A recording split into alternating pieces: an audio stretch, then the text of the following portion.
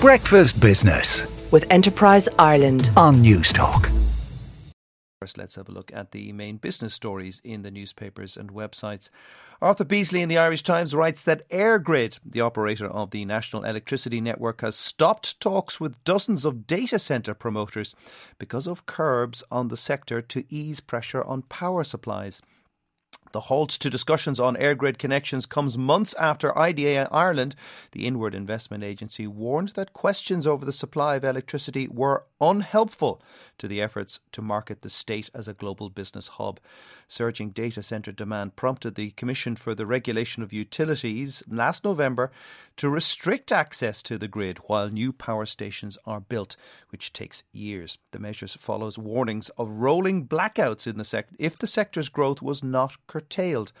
Now, EirGrid, the state-owned grid manager, has said that curbs have led it to halt talks with most companies that are seeking access to the grid. Also in the Irish Times, Naomi O'Leary writes that there is a limited risk of another housing bubble developing in Ireland due to stricter rules that have reduced risk in the financial system. The European Commission review was triggered last year after the EU had identified Ireland as having macroeconomic imbalances due to high public and private debt levels. However, Ireland is no longer experiencing such an imbalance, according to the review, partly due to an exceptional economic growth of 13.5% last year. Ireland was the only EU country to avoid recession, bolstered by the strong performance of multinational companies, and the economic outlook remains positive as the country is relatively sheltered from the effect of the war in Ukraine. The Irish Independent has a piece about interest rates in Ireland and the Eurozone. It says the European Central Bank President Christine Lagarde has given the clearest indication yet that interest rate rises are imminent and will be substantial.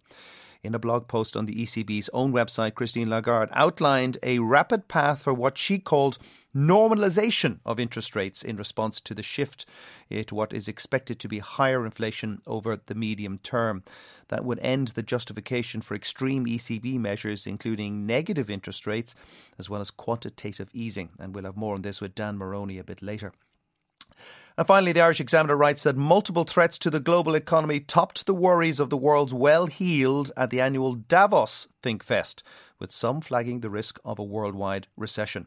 Political and business leaders gathering at the World Economic Forum in the Swiss Alps meet against a backdrop of inflation at its highest level in a generation in many rich economies. These price rises have undermined consumer confidence and shaken the world's financial markets, prompting central banks, including the US Federal Reserve and the Central Bank in Frankfurt, to consider or already start raising interest rates.